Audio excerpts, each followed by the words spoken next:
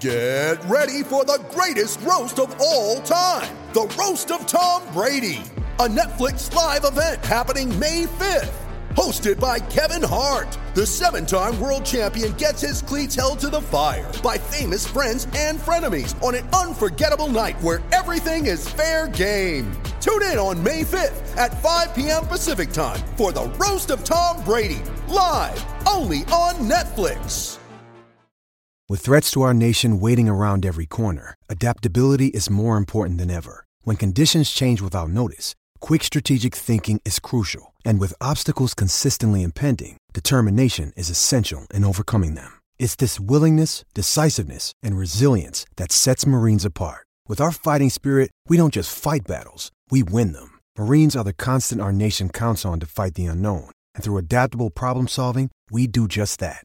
Learn more at marines.com. Daniel Garb here with you on the SEN 1170 afternoons. Great to have your company, courtesy of SBS Fence. They are the best in the business when it comes to portable fence hire across Sydney. A great story, speaking of Sydney sport, is that of Harrison Endicott, who had to go back to the PGA Tour Q School in order to win back his card.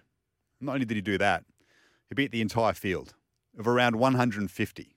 When only 5 blokes get cards to play on the PGA Tour. Can you imagine how pressurising that must be? I reckon it's harder than trying to win a major because those guys are already loaded. This is playing for your livelihood. It's as difficult as it can get. If you fail, you don't quite know where your career is going. And obviously far more fail than make it. But Harrison has prevailed to win out above all. And Jimmy Emanuel from Golf Australia has been good enough to join us. He's across all of this. Jimmy, it's an awesome achievement, isn't it, for the Aussie? Oh, absolutely, Garby. Thanks for having me, first of all. But, yeah, it's a tremendous achievement from Harrison, who got his PGA Tour card for this year in his first season, then lost his full status, and he goes back and wins it back in amazing, amazing fashion. So, tremendous thing. And like you said, winning Q School is one of the hardest things. Only 5 and everyone's a good player there, and these guys aren't the superstars with the money in the bank to play with freedom. So impressive from Harrison this morning. And they're also super talented, of course. There were plenty other Aussies in the field who we know are just brilliant players who are up there challenging for the Australian Open. But if you could just break it down for us, for those who perhaps aren't across the world of golf in as much detail and maybe tune into the majors and hear about how wealthy golfers are, but don't have a full understanding of how many super talented golfers there are out there that are struggling to make a living from the sport. The Q School brings it all to light. Can you just talk us through how much pressure someone like Harrison Endicott would have been under going into this competition? Oh, absolutely. As you say, there's a lot of guys who are, and women as well in the women's game, who are exceptionally talented who aren't making a great living. You just got to go to your local golf club, and the PGA Pro there's got some ability to play, and they're doing that instead of playing the game for a living. So it's exceptionally deep. I mean, one of the players who missed out today, Keita Nakajima from Japan, he was the number 1 amateur in the world. He won a bunch of times on the Japan tour. He finishes tied 45th. So the depth there is crazy how good these players are. For a guy like Harrison, you play the PGA Tour and there's obviously a lot of money on offer. If he doesn't get this card, he goes back to the secondary Corn Ferry Tour, which gives him a chance to come up to the PGA Tour. But the money on offer there is just not the same. You know, if you play on that tour for a long time, it's tough. There's travel and there's not that much money, so you need to succeed. So the pressure would have been huge. The pressure was made even worse by the fact that Sunday's final day was rained out, so he had to sit in a hotel room with a 2-shot lead, thinking about, well, I've got to go and play well and secure my future for next year. So crazy amount of pressure, and he showed up. He made 3 bogeys for the whole week, and wow. The next best was about 6, I think, in the field. So playing under that pressure, I've known Harrison a long time. He kind of thrives in pressure. So, it's very, very impressive, and the depth in this field is so good. You mentioned the other Aussies. There's Dave Micheluzzi, John Lyris, Tom Power, and all guys who have had a lot of success out here in Australia and overseas. They're not finishing in the top 5, so that shows you how good this field is. Dave Micheluzzi's got his full European Tour card, so he said going into it, I pretty much had pardon the pun, a free swing at it. If I got it, great, but I knew I had my job sorted for next year, if you like. John Lyris is doing well on the Aussie Tour, so he'd probably be okay financially, but this is what he wants, and he just misses out. And then there are others who, I reckon out of the 150 in the fields, Jimmy, probably 120 would have had a lot of confidence that they could break through and get that tour card. There's so many names in that Q School field who have been on the PGA Tour before, who feel as if they belong there. Harry Higgs is one of them. He's a big personality, done pretty well in a number of tournaments. Just talk us through what's going through those players' minds now, the ones who have missed out, Aussies or not. They'd probably be wondering where their career's going, right, and whether golf is actually going to be there for him in the next couple of years.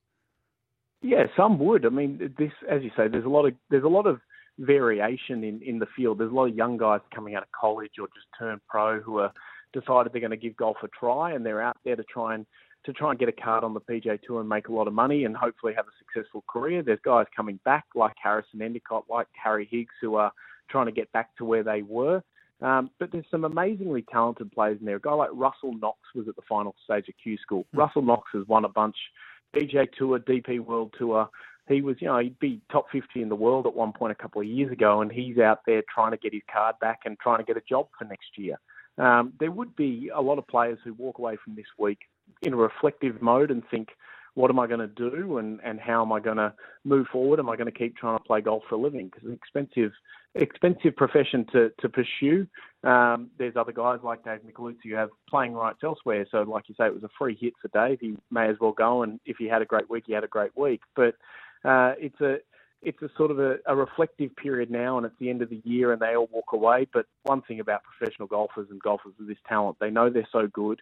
They're eternally optimistic that a great round is around the corner, and that great round could lead to a win or a top five that gets them in the next week, and they keep on pushing. So I don't know if it's necessarily sometimes not the best attitude, but all of those guys who played that 150 will think, oh, there's another chance coming for me down the road. And it's probably a sober reminder for golfers like us and the thousands listening who get frustrated when we play in a club champs or a competition with our mates or just hack it around and, can't deal with the frustrations that the game offers up. Imagine being in the shoes of some of these guys who are super talented but can't even get the job that they crave in order to play for a living. I mean, it's a reminder to probably for the rest of us to just relax a little bit because the pressure could be a whole lot more and is for so many. So let's look at the PGA Tour next year. We understand what's going on in the world of golf and the divide between that and the Live Tour. But there's some big names from Australia who are going to be contending. Harrison Endicott gets his card now. Jason Day had a great 2023, so he's back amongst the big boys.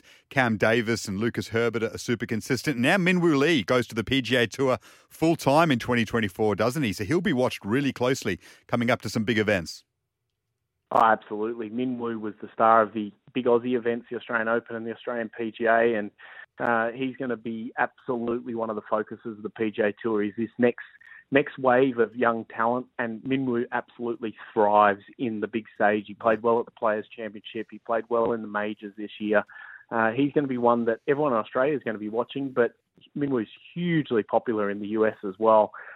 He's targeted the PGA Tour for a long, long time as a place where he wants to play and have success. So he's going to be one to watch. Cam Davis, you mentioned, is ultra consistent. Lucas Herbert has worked really hard on his game the last couple of months after a bit of a disappointing year. And then Jason Day won this year. Adam Scott, always a great player. We've got a really good group of players in the men's game and in the women's game as well. I must say that we would hope to have a lot of success next year on all the big tours around the world, because we've got some of the best players in the world. And even on the Champions Tour, the over 50s, we got 4 of the 5 cards through their Q School recently. So Australian golf is always punching above its weight. Just a quick one. We've got to get to the break, but I want to ask you about the merger. Is it on shaky ground at the moment because of the John Rahm move to Live? I mean, can you see some issues there in terms of the PGA Tour and the Saudis coming to the party as was mooted in the middle part of the year? Well, there's still this December 31 deadline that both parties agreed to and are apparently working towards it. Tiger Woods spoke about it this week, that's still the date they're working towards. There's a new private equity group that the tour has been engaging with. That's not instead of the PIF, the Public Investment Fund from Saudi Arabia, to my knowledge. That is in addition to in this newly formatted PGA Tour. So they're still working towards that date and still working towards getting together. The John Rahm signing is a little bit of a surprise in this period, but look, he got offered a lot of money and he took it. So I don't think it's necessarily going to end the conversations and it's going to stop things, but it's an interesting development that I don't think we'll fully know the ramifications of for probably a couple of months. Jimmy, great work. Well done to Harrison Endicott. We're off to a break. Thanks, mate.